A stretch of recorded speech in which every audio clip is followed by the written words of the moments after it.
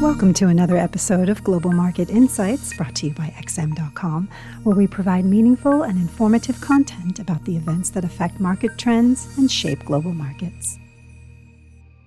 This is the Daily Market Comment podcast for Wednesday, May 3rd by Haralambos Pisuros. I'm Cristina Marujos, and thank you for joining us at XM.com. The U.S. dollar weakened against most its major peers on Tuesday and continued losing ground today amid concerns about a potential U.S. debt default and a reminder that the troubles in the banking sector are not totally over yet. U.S. Treasury Secretary Janet Yellen said that the government will most likely be unable to meet all its payment obligations by June 1st without raising the debt limit, while the collapse of First Republic Bank may have served as an alarming bell that the repercussions of the latest banking turmoil are yet to be fully felt by the economy. On top of that, what could have also weighed on the greenback was data pointing to the fourth consecutive slowdown in U.S. jobs opening during the month of March. With the data being released just a day ahead of the FOMC decision, investors may have become more assertive that the Fed may need to stop raising rates after today's decision and consider cuts later this year. Conditional upon a 25 basis points hike today, market participants are now pricing in nearly 3/4 point cuts by the end of 2023. A 25 basis points hike today is unlikely to send shockwaves through financial markets as it is almost factored in. So if indeed this is what the Fed decides today, the spotlight will most likely turn to the accompanying statement and Fed Chair Powell's press conference for hints about whether this was indeed the last push of the hike button and on how officials are planning to move forwards.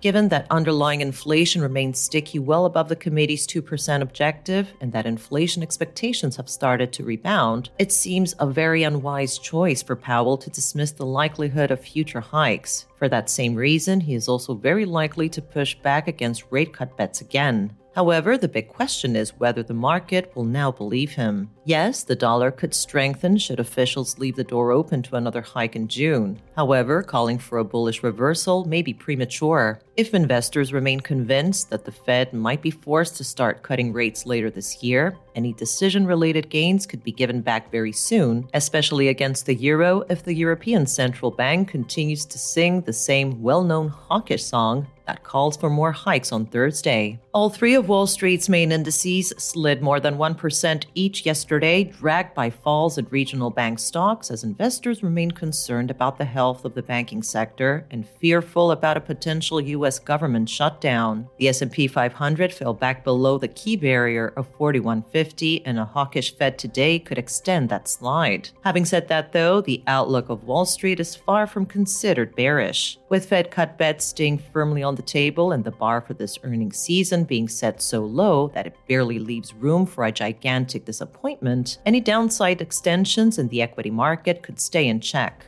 Investors' nervousness was reflected in oil and gold prices as well, with WTI tumbling more than 5% yesterday and the precious metal rebounding to signal that its prevailing uptrend is not over yet. Thank you for listening to today's Daily Market Comment podcast here at XM.com. Thank you for listening to another episode of Global Market Insights, brought to you by XM.com. For more in-depth technical and fundamental analysis, be sure to visit www.xm.com/research.